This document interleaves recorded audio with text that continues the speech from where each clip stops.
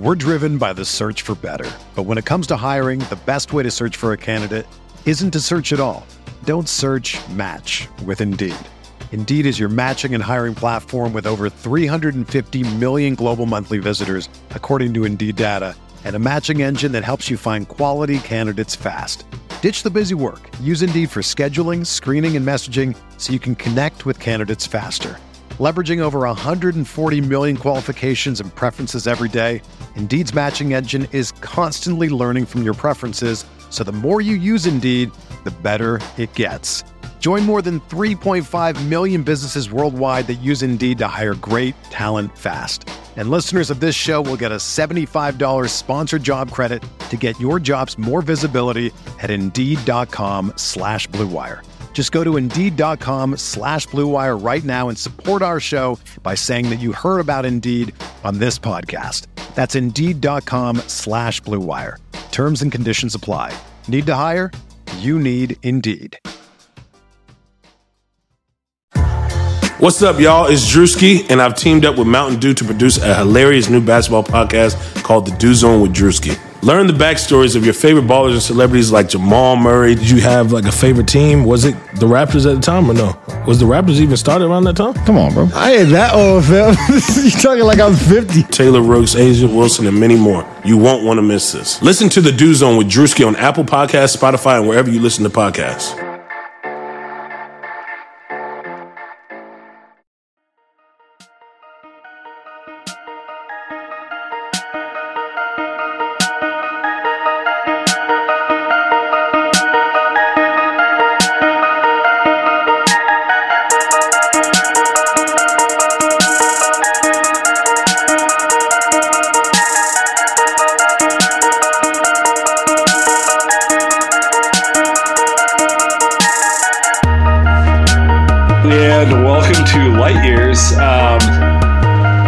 Andy, we got a special guest today. I'm pumped up because I was first guest of the season.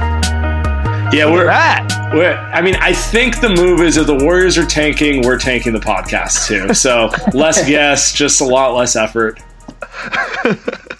Nobody cares. Who's on? Who's on again? I don't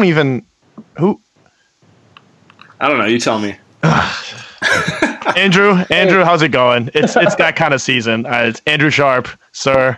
There you are. What's up, man? It's great to be back with you guys. I feel like it's important for us to do one of these podcasts like 2 or 3 times per season. So I'm overdue.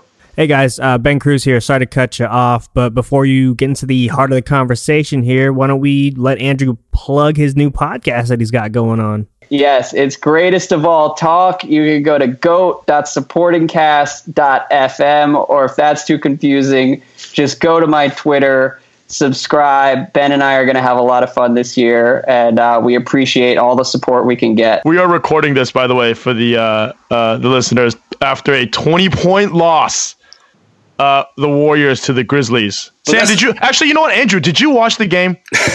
Did you watch the game? Here's the thing, okay? Sam asked me if I wanted to come on the podcast like a week ago, and I told him I would.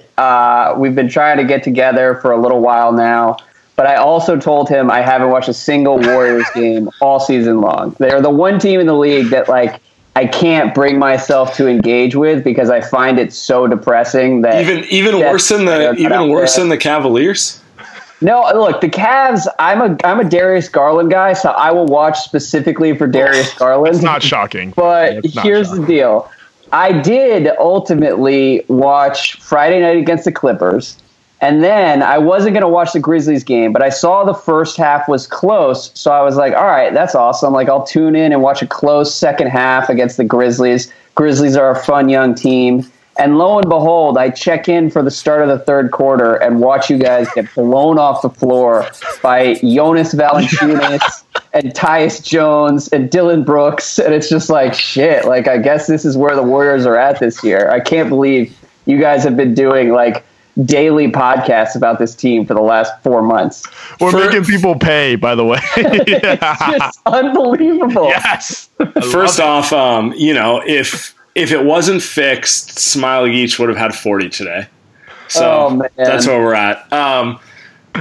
For the listeners, we're going to put the second half of this podcast behind the paywall, so incentive for you to subscribe. But I don't even think that's the most flagrant part of today's game. The most flagrant part is not being able to finalize the paperwork so Damian Lee can't play. Like, they're just finding new ways to tank.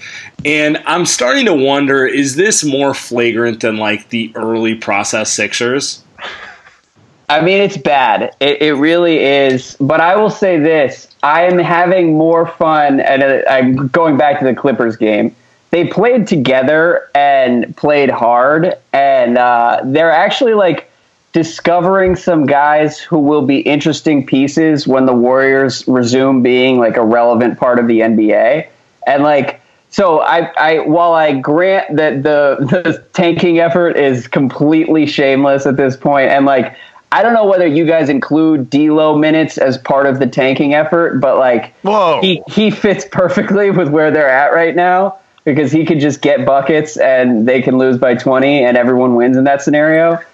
But I just want to add that, like, I love some of the Damian Lee stuff that I've seen, and then particularly you're talking Amari Christmas Spellman. Day. I saw him against the Rockets, which, by the way, that was awesome. So I guess I lied. I did watch that entire game, and then Amari Spellman, man. He's kind of an interesting piece, and I think that he could actually be useful once these games start to matter again. Yeah, I'm all about Omari Spellman, just because, like, I mean, I think we're beyond hoping Draymond Shot comes back. We just kind of have to, like, ride with the fact that he'll occasionally make a couple dumb threes, but in general, it's going to be a lot of rimming out and, you know, off the side of the backboard when he decides to shoot it. So any sort of shooting for the 5 position is welcome. Well, and I appreciate Draymond. He still looks really confident every time he takes a 3. So that part of his game is like, at least he's still confident, but God, some of the misses are pretty ugly. Why do I feel like Sharp D'Lo is your type of player? All right, so he is my type of player. Sam and I have talked extensively about D'Lo even before he was on the Warriors. The issue with him is he just never gets to the line, and like I don't want to. There are certain like bucket getting type guys that are almost there. It's like too dangerous for me to like fully invest in, and I put Zach LaVine in that category, and I put D'Angelo Russell in that category. Like I need a little bit of distance between me and D'Lo because I don't feel like I can 100% trust him. Just completely fall in love with. By the way, D'Lo second in the NBA in field goal percentage from the mid range, and that is exactly the problem. He hits the stupidest shots on repeat, and you convince yourself you're seeing some like second coming of Kobe. Yeah, and then you remember the fact that like Kobe had this maniacal streak that he won in spite of taking the dumbest shots of all time, and it's unlikely that D'Lo does. And the thing that I like about D'Lo is that he has like genuine feel that you can't teach, and he has a lot of skills that I think particularly among like the current generation of young NBA players who have been trained to basically hit like layups and threes. I think like the skills that D'Angelo has are like pretty valuable, but he also can't. He just can't get easy buckets for himself. Like everything has to be these like fall away contested pull-ups. And that's where it starts to be like, all right, like it's great that you have these skills, but I wish you had something a little bit more dependable to kind of like bookend some of these shots with. Well, it's like the Jamal Crawford thing, which is to say if he's going to be the next Jamal Crawford, you don't want to be paying him $30 million a year. Yeah. But like, I mean, that is a useful skill set to have, and one the Warriors could have used at any time they, didn't have Kevin Durant, obviously. Which kind of brings me to my kind of our first topic here. Andy and I talked about it on the last podcast, but it seems to me the Warriors are uninterested in trading D'Angelo Russell unless it's in context of a big move. Joe Lacob's not a Robert Covington and Josh Okogie type of guy. Yeah. He wants Embiid. He wants Karl-Anthony Towns. He wants, Giannis. He wants basically all the things that you probably don't want the Warriors to have. But big game hunting, so to say. So I kind of think the most likely scenario is they open next year with D'Angelo Russell. Doesn't mean he's going to be on the team for his whole contract, but I just don't see them selling him for bit parts in the summer, particularly since they're not even going to get a chance to see how he looks next to Steph or Clay this season. So my question for you is, in a world where they bring D'Lo back next year, where do you see them fitting into this Western Conference, assuming none of the top teams, go through a massive shakeup? And are we assuming that Clay Steph will be 100%? Are we assuming 100% Clay? I guess you can assume what you think Clay will be off of an ACL next year. Yeah.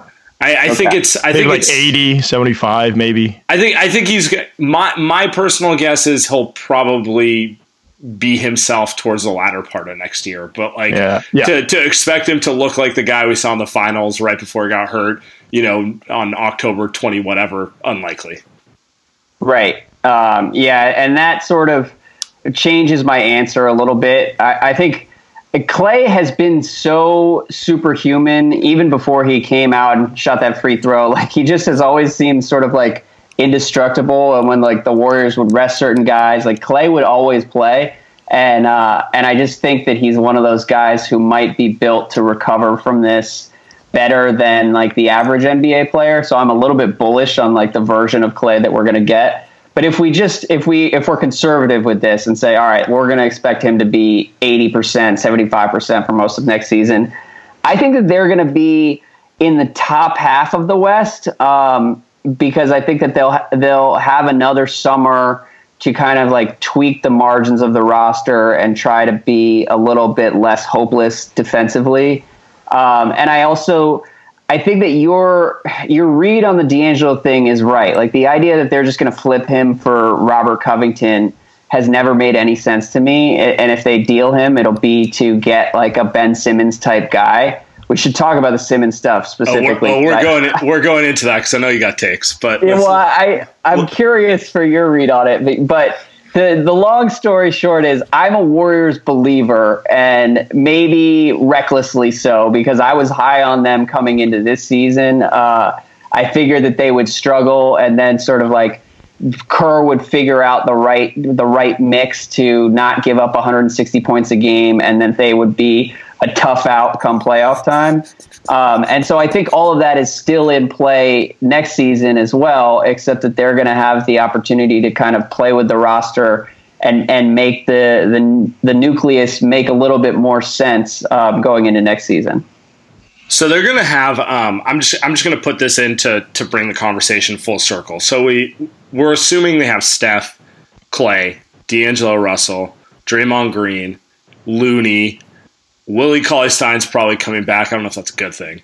Exactly. They're going to have a top 5 pick in a draft that looks really underwhelming. It's bad. They have the Iguodala trade exception, which is $17 million. I think they can probably get something like a Kelly Olynyk for that. It's great here as a Warriors fan. They'll get Andre Iguodala. They'll get Iguodala back, but he'll be 36, 37. And they have a taxpayer mid-level. I don't really know what that's going to get you. Maybe it's a Rodney Hood caliber type player. I mean, he's just always who I think of when I think of Rodney Hood. Are you Marcus Thompson? Who can you get? Who can you get for $4 to $5 million? Rodney Hood. Rodney Hood.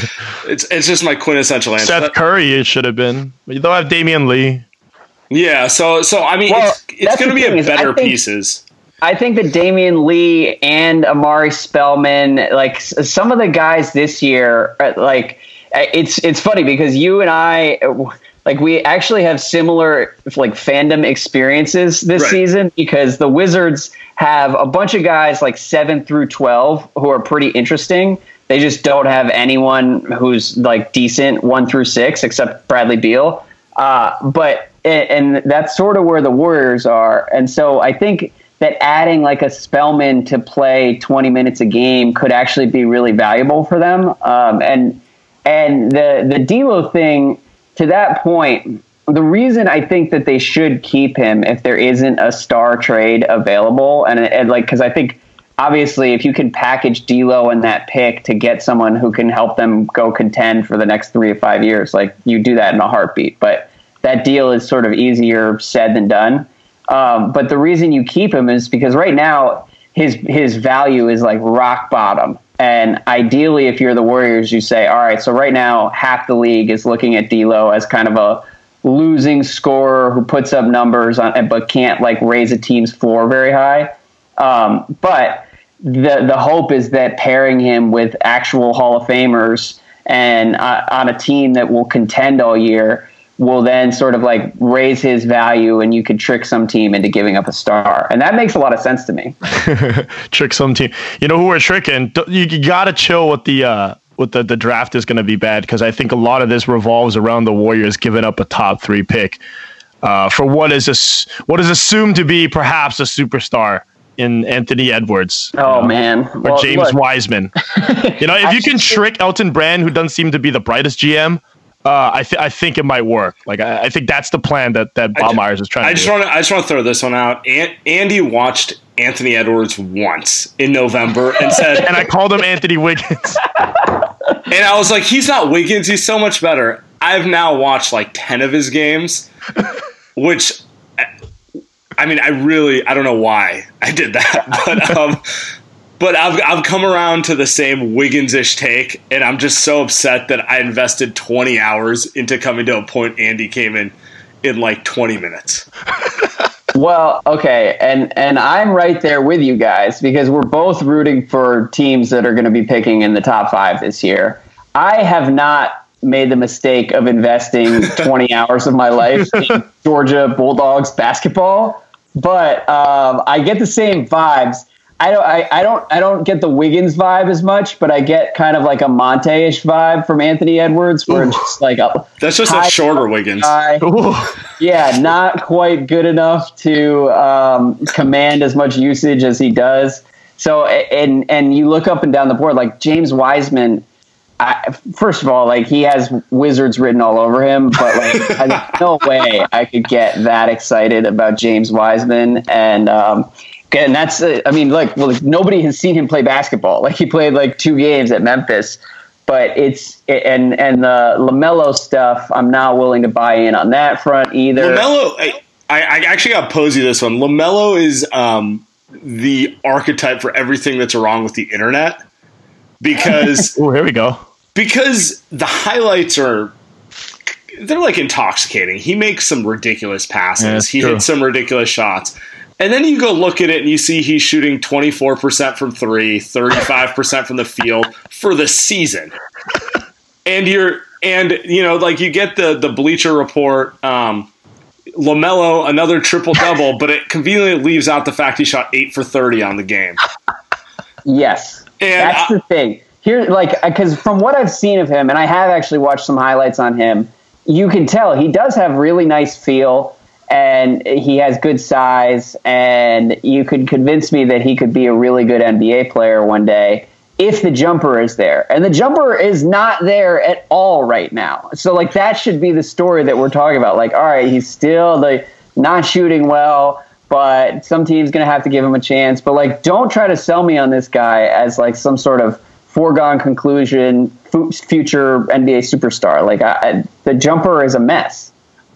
I do think it's hilarious that he and his brother Lonzo, the number one skill that you would say they both have is they have incredibly high basketball IQ feel, which is just very opposite to LeVar Ball, the way he sells them, which I think is just kind of the funniest thing. He's so bright. You would assume his sons were going to be like Monte Ellis, and instead they're I don't know, like Iguodala, Sean Livingston, or something like that, you know? Totally. They are like Livingston, actually. Lonzo Ball is my guy, by the way. I will never give up on Lonzo Ball. He's good. He's just I don't know if he's take number 2 in the draft good. He's he's going to definitely find his way as being a Iguodala on like a title team in the back half of his career. Good for him. Well, and I've been watching more Pelicans lately, and he has actually played really well. But again, a lot of Lonzo's success is like directly correlated to his jumper. Like when his jumper's falling, everything makes sense, and you're like, God, this guy is awesome. But then when it's not, he makes whatever team he's on becomes like much, much easier to guard. And so I do hope that he keeps it rolling, because like the little things that he does are just a lot of fun to watch. It's just a question of like how often you can have him on the court if he's not going to be a threat as a shooter. By the way, Sharp, how come you didn't name your? You got a new podcast with Golliver now. How come you didn't name that the Brandon Ingram pod? Like that wasn't in one of the choices. It's going to be sort of an unofficial designation going forward. I think the real heads will know that is the corner where all Brandon Ingram stands can congregate. And I'm very excited. I feel validated by all of Ingram's success. You really knocked that one out of the park. Yeah. I have been betting on him for many years now. And he's gotten like steadily better each season. And now liberated from the LeBron James shadows, he's actually been like, phenomenal. But speaking of Ingram, all right, so I was on the Ricky podcast with Spike and Mike last week, and I put it to them. I was like, all right, so what would it take to trade Ben Simmons to the Warriors? They said you would have to give up Klay Thompson, and the more I think about it, that makes a lot of sense from the Sixers standpoint there, because like, you're basically waving the white flag if you're like, all right, yes, we'll take D'Angelo Russell and Draymond Green. We'll take all of your failed experiments, your bad contracts, and we'll try to pretend that Anthony Edwards too. Yeah, Anthony Edwards too. But I love Ben Simmons' fit on the Warriors. Obviously, it would be less attractive if you're taking Klay out of the equation. But Ben Simmons is like the new Draymond who extends the reign another 5 to 7 years. Makes a lot of sense to me. But would you guys be willing to give up Klay? No. No, that's not happening. Okay. No. Not for Ben Simmons. There are players I'd give up Klay for. But I feel like the whole point of having Steph and Klay into their 30s is every team's looking for 4 guys to space the floor around their star. Yeah, because that's what you need. And Steph and Klay allow you to. You can literally just have 2 guys who can shoot the ball and get the space. Well, that's literally what they do. Yeah, they have 2 guys. It just lets you. It's not great, actually. It's not. Shit didn't really work. Well, actually, they might have. It just lets you get away with lineups no other back only Steve Kerr plays can get you away with. Fucking 4 centers and like I'm just imagining this scenario where it's Steph, Draymond, Looney, Ben Simmons, and like Jordan Poole, and Steph's just getting assaulted with like 4 defenders, and they can't figure out how to score the ball. Right. I think that's the smart way to read it. So Andy, like, how much of the Ben Simmons stuff is trolling? How much do you think it could actually happen? Like, where's your head on this? I don't even like the crazy part is, Sam, what was it? This was probably like a month ago. Like one of our premium subscribers had brought this up. I was immediately all in. This is all I want. I want Ben Simmons. I get the clutch stuff. I get the he spends his off seasons, working on layups rather than actual shooting drills. But whatever. And it's like that's what Draymond does. Who cares? But my thing, I think Draymond's in a text I got. Draymond's on a Peloton on a yacht in the middle of the Red Sea. Thanks, buddy. And you know what? Hold on. As well he should be, okay? I love that Draymond has been a badass basketball player for the last, 7 years. He's, been playing up a position, getting his ass kicked, and he's been an absolute maniac whenever it matters. And so I'm glad that he's getting this kind of golden parachute era of his career where he's just kind of chilling, kicking back, waiting for the actual good Warriors to return. I want him to chill. By the way, Sharp has given us perspective because, pretty much every podcast we've done this year has been a lot of Draymond has been really bad. I appreciate you kind of being the bigger Warriors homer than us right now. That's because he watched him on Christmas Day, probably the first game he's watched since Steph broke his hand, like the third game of the season. He watched Draymond punk Westbrook and Harden at the same time. And that's all he needed. Good enough. Look, Sam, that's a fact. And I sat there and I was like, because no, I'm lying. I have seen like bits and pieces of the Warriors. Sure. And again, after like 3 minutes, I'm so sorry. I can't handle this. But I saw him against the Rockets and I was like, wow, Draymond is really locked in and is super motivated to sit here and just punk James Harden on Christmas Day, no matter what it takes. And so I really respect him. Even if that's the only game all year, we see him at like 100%, 110%, like Draymond playoff levels. I think he picked the perfect game. Real quick, by the way, Sharp, I know they talked about Clay and Draymond for Simmons. I think most Warriors fans, they think about this trade and who was it? Was it Henry? It was Abbott and what's David Thor. Yeah. David Thor. I was going to say Locke. But they brought it. They had mentioned it was D'Lo, a pick, and whomever, and Looney and whomever else. So I think when Warriors fans think of it, they think of a Draymond, Simmons, Steph, and Clay. So I don't know how realistic that is. Sixers fans probably won't like it, but I think that's if I was a Sixer fan, and I totally get it because everyone is aware that like Simmons and Embiid it's just not a marriage that's going to last. Right. But Simmons is also super talented. So you want to get back a comparable talent for him. Yep. And that's the problem. Like, why would another team give him that? But anyway, all that aside, I guess my question is, if it was a package that was Draymond and D'Lo and like a pick, and then you get back Simmons and you'd have to get back some other stuff because just salaries, right? Where do you sit on the Warriors if they can pull? Does Philly even consider that? Because I don't even know how Draymond and Horford play together in any way. Well, it's really difficult right now to project anything that will motivate the Sixers come July, because I do think that's the one thing you alluded to it. The one thing working in Golden State's favor with that deal is that like potentially they're going to get to mid-June and realize that they have to choose between Simmons and Embiid because those guys are unhappy and they need to make a move one way or the other. I think one of the other things on the Philly side is like they may need to trade Horford too, and their team is such a mess as currently constructed, and of course they can still make the finals and still potentially win the title because they start 4 power forwards. Exactly, and so like you're dealing with a crazy person on that side of the negotiations, so it's impossible to predict what will be like animating their behavior in a potential trade negotiation in mid-June.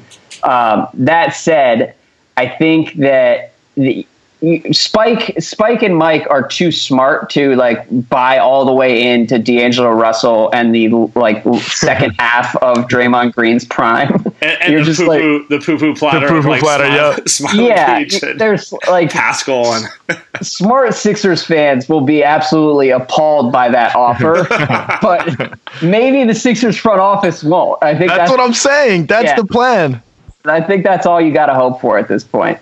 Well, I mean, you're saying that they would trade Simmons and they would never trade Embiid, though. Like they're smart enough to realize that's not the move. That was going to be my question. It seems to me everything I see out of Philly, at least from Spike, Mike, and like most of the very engaged online Philly people, is if one of them's going, it's Simmons. I don't know. I just don't know. I just don't know that that's a. Oh, go ahead. I was going to say, I don't know that's how the front office feels, but and I agree. And I think that if you polled Sixers fans, most Sixers fans, because I got into this with Spike and Mike on the Ricky, and then heard from a bunch of Sixers fans who were just like disgusted with me for even raising it as a possibility that like one of those two guys could get traded. But I think so. Most of them have not really like engaged the question thus far. And if they were to engage the question, I bet it would be split almost 50-50 because with Embiid, there's the injury concerns. And if you're like, all right, so which player do we want to invest in for the next 10 years? Wow. I mean, that's a really tough question, just objectively speaking. And as far as the front office is concerned, Embiid probably wears people out behind the scenes more than we know. Simmons does as well, I would imagine. But for that reason, I really do think like anything is possible in terms of which direction they choose. Wow, I can't imagine. I guess I can imagine them choosing Simmons just because Simmons won't get injured and Embiid's kind of Embiid. I can right? see Simmons entering his prime the same year Embiid is physically exiting his. Like, how old is Simmons? Like 24? He's the exact same age. I think he's 23. 23. Wow. Yeah. And like you said, Sam, I mean, if you watch Embiid right now, he looks kind of bulkier and slower than he did a couple years ago, and big men age earlier anyways. So it's just it's a tough bet. Although by the same token, and when I finally forced Spike to answer this question, he was like, look, Embiid is the one guy who is clearly good enough to be the best player on a title team. So if forced to choose between keeping one of them, you keep the guy who can actually do it. And there's no indication yet that Simmons can be that guy. And I imagine we disagree on that. I'm not a big Simmons guy. I think he'd be perfect in Golden State and maybe a couple other situations, but I think we're only big Simmons guys because, me and Sam, or at least I'm sold, because who else are you going to get? It's like totally. Also, he doesn't need to be the guy on the Warriors. He could easily be the best player, but he doesn't need to be the guy. Oh, Clutch will say he's the best player. Which is a different thing. He needs to be a supercharged Draymond Green, but he doesn't need to be the guy that the ball goes through at the end of games. Could be two Draymonds. And if he were traded, maybe that's the type of thing that like shakes him up a little bit and makes him see the rest of his career a little differently. Because I think to this point, he has kind of envisioned himself as like a junior LeBron, the next Magic, this or that. And it would be healthier to say, all right, I'm going to go be like Draymond Green from outer space and just drive teams absolutely nuts and do a lot of the little things and make that my signature. And for whatever reason, he hasn't been able to totally embrace that role in Philly, but maybe he would do it somewhere else. By the way, if Philly wants to make this tough decision of trading Embiid, they can always get back D'Lo, a shooter, and James Wiseman. Look, they could develop him. Simmons and D'Lo are buddies from high school. It could happen, man. Okay. I just love that, first of all, we've spent 10 minutes talking about a trade that almost definitely won't happen. And you guys are only excited about this because you've had nothing better to do than sit around for 3 months and think of the next move that's going to piss off the entire NBA. So I appreciate you guys for remaining dedicated to the cause at all turns. It actually got blown up on Twitter. Somebody was like, Andy and Sam came up with this already. And I'm like, I don't know. We just sit here and bullshit all day. Some stuff gets thrown back online. Some stuff doesn't. I'm sure, as Sam knows, some guys on the Warriors. And by the way, Marcus wrote in The Athletic that he was like, hey, like some of the Warriors staff, they're like, oh, like Simmons isn't going to work. We don't think it's. I'm like, all right, don't bullshit us. Okay. They're like, try not to be too desperate. You know what I mean? Like, we wouldn't do that trade. Fuck. Yeah. We would have to think about it. Elton, if you're reading, we're not sure. I guess I want to ask one last Simmons question. Okay. How does it work in the pure Warrior fan fiction scenario where they actually just get him for D'Lo and spare parts? How does it work with Draymond? Other than the fact we know in 3 to 4 years, Draymond will force him out of town. Well, I don't know, man. They've got that Clutch connection. You guys keep mentioning Clutch as if it's like evil, but you gotta lean into Draymond's Clutch era. Here's the thing. I love Draymond, and one of the things I'm most excited about for this next decade of basketball is getting a chance to watch Steph and Clay and Draymond kind of climb the mountain again and find a way to do it and sort of like silence everybody who said they needed KD and this and that. Like I really want to see them get the chance to do that together. That said, if you are bringing in Ben Simmons, there's a part of my brain that feels like, all right, so then you have to turn around and trade Draymond right then and there, where he'll still have some value and you can get another piece, maybe a wing, and just go to war with Ben Simmons, Clay, and Steph for the next 5 to 7 years and try to win as many titles as you can. I can't imagine the Warriors without Draymond. That'll me be either. the saddest day. Break my heart. Yeah. Sam's been trying to trade him for months. All right, wait. Before we get on to the years, next topic, let me pay the bill, Shard, real quick. Untuck It. So ever see an Untuck It button down? They look bad, especially when Sam wears it, because they weren't meant to be worn that way. Thankfully, there's Untuck It, the original bottom button down shirt, actually designed to be worn untucked.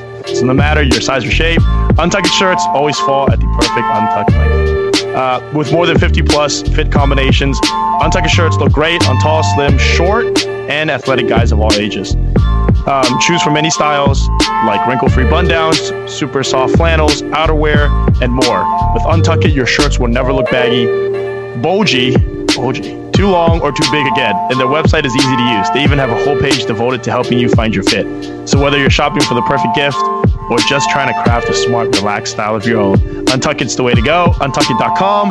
Use code BLUE, BLUE, for 20% off at checkout. Untucked.com, promo code BLUE for 20% off. All right, Sam, we're back.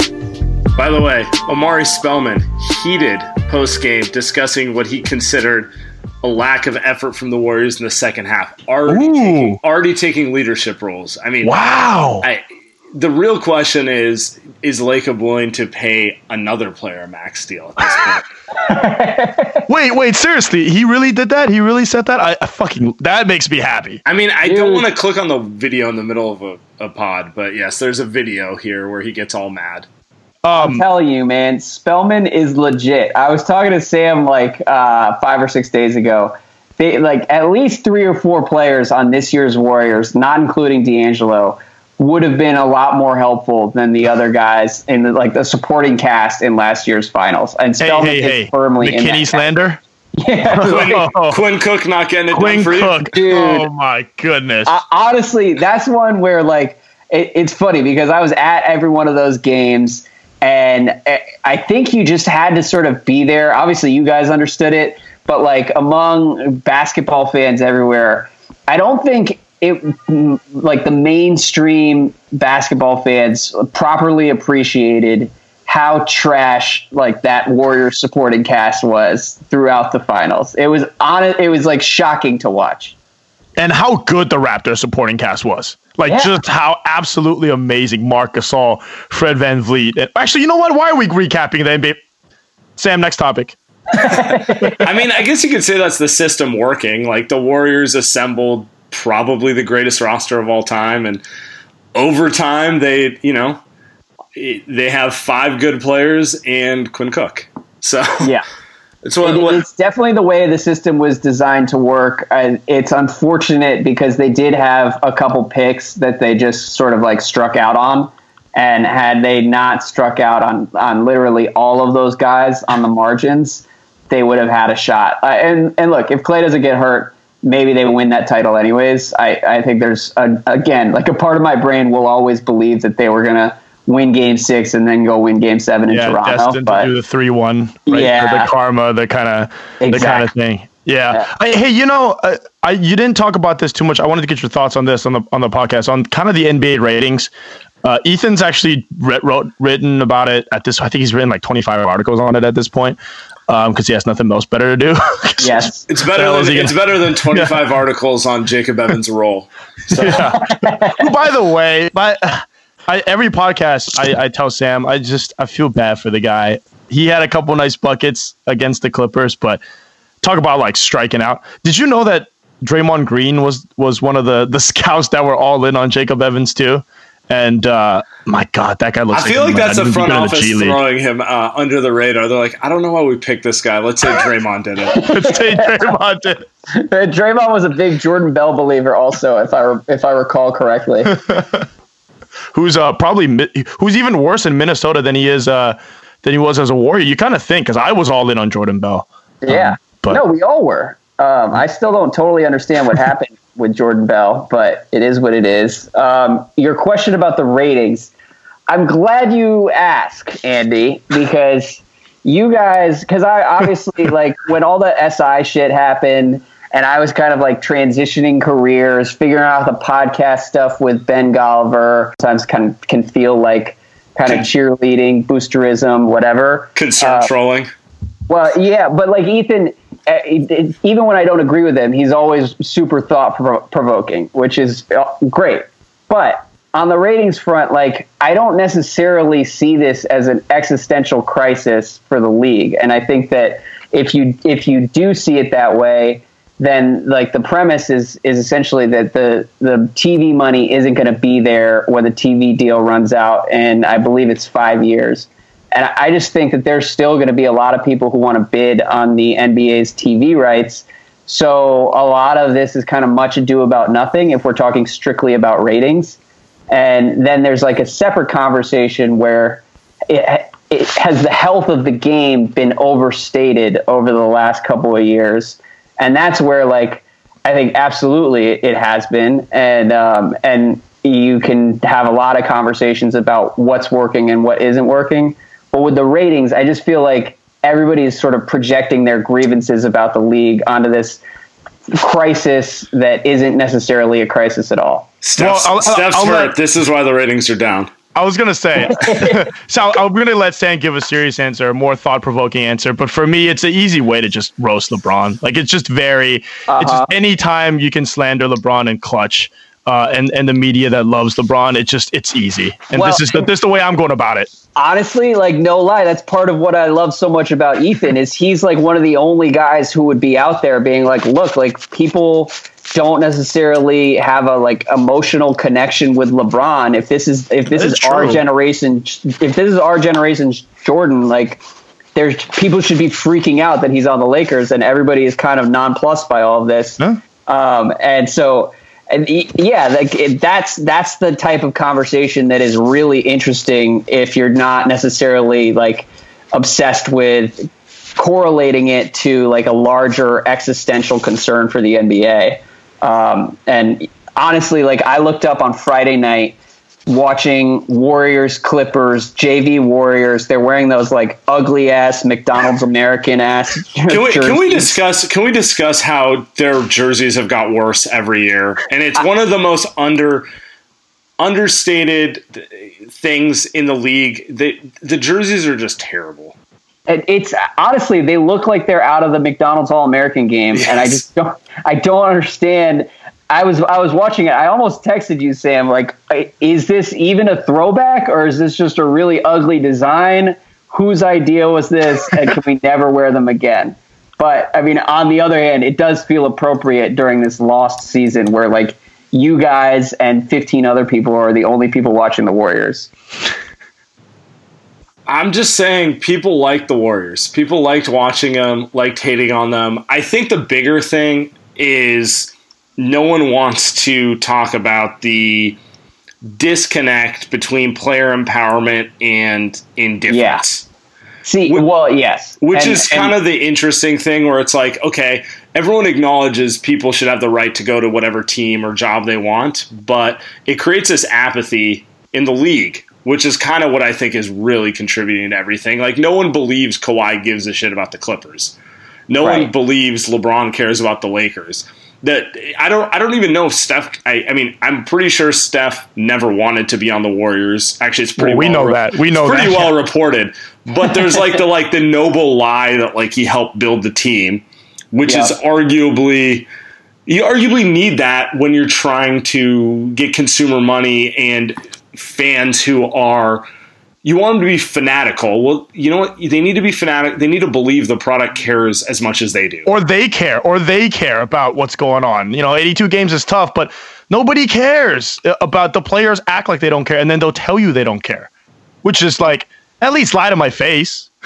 Yeah, well, and I was thinking about this the other day. I mean, and I didn't get to finish my thought with that Warriors-Clippers game. But when I watched that game, I was thinking to myself, if Steph and Clay were healthy, this would be like easily the game of the week. Watching them go to battle with Kawhi, and the Clippers weren't even like, Paul George wasn't out there, and it was just kind of like a weird vibe with the Clips as well.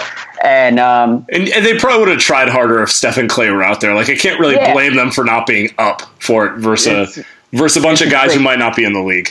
Yes, absolutely. And but I think the player empowerment side of it is really interesting, because I don't know if I would necessarily say that fans can sense that guys don't care during the regular season.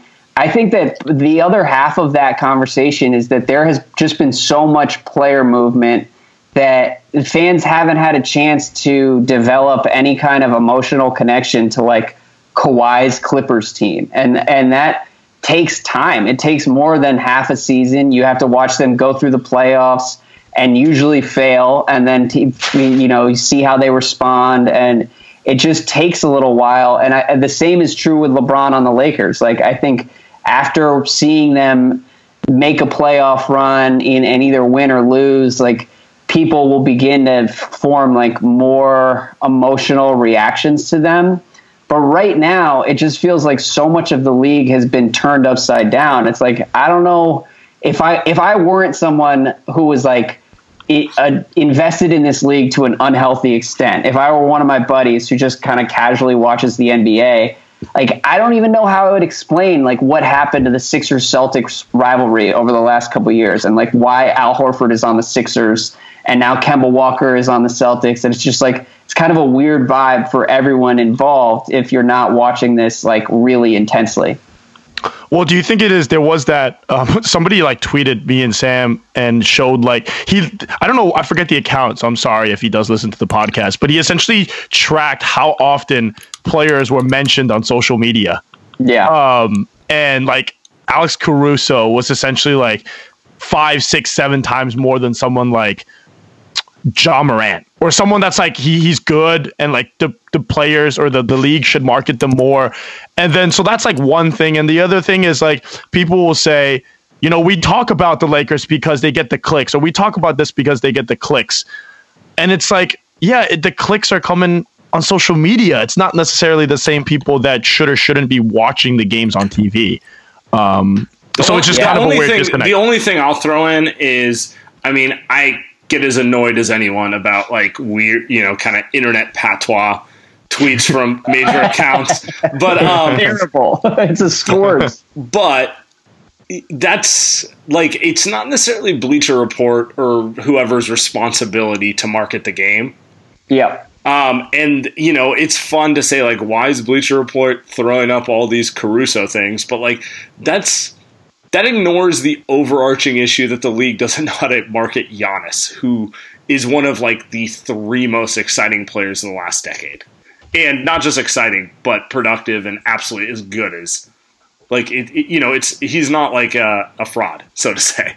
So right. Why are they having an issue? Like, because Giannis thing doesn't count, by the way, Sharp. And here's the thing. I think that we're working from a premise that I'm not sure I completely agree with. Giannis is one of the biggest stars in the world. And he, because Ethan's most recent article started with the assumption that Giannis is not, that the NBA has failed to market Giannis because some of his family members knew LeBron but didn't know Giannis.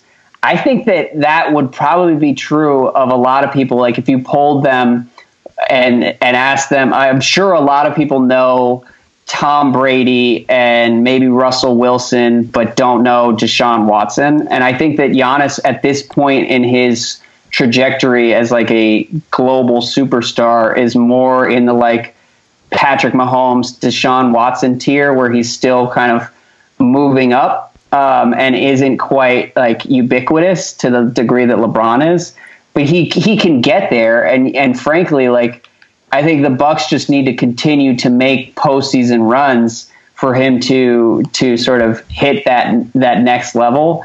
It like if he had been in the finals last year, the Bucks win a title, and I think the whole Giannis phenomenon hits another level. And it's not the NBA's fault that Giannis it wasn't even Giannis. If Giannis had played more, I think they would have beaten the Raptors. But like Chris Middleton was a zero at the second half of that series, and like the supporting cast just fell apart. And I don't know what the NBA can do to solve that. Giannis on the Warriors. Solve that shit instantly. You know who's not a zero? Klay Thompson. Steph Curry. It's tough, man. I wonder what Giannis will do. And I also wonder what is actually best for the NBA. And what, like, if Adam Silver was given truth serum and was in the back room somewhere being interrogated, like, does he want Giannis to stay in Milwaukee? Or does he want him to leave and go to New York with Masai? Like, what does the NBA prefer in that scenario? And honestly, I don't think anybody can confidently say that one option or the other is the best thing for the league right now. Well, I think we need to take the rest of this conversation to the premium podcast. So you guys can all subscribe by going to BlueWire.com, going to Light Years. But we're going to leave it here. Now we're going to go to premium and finish up this pod.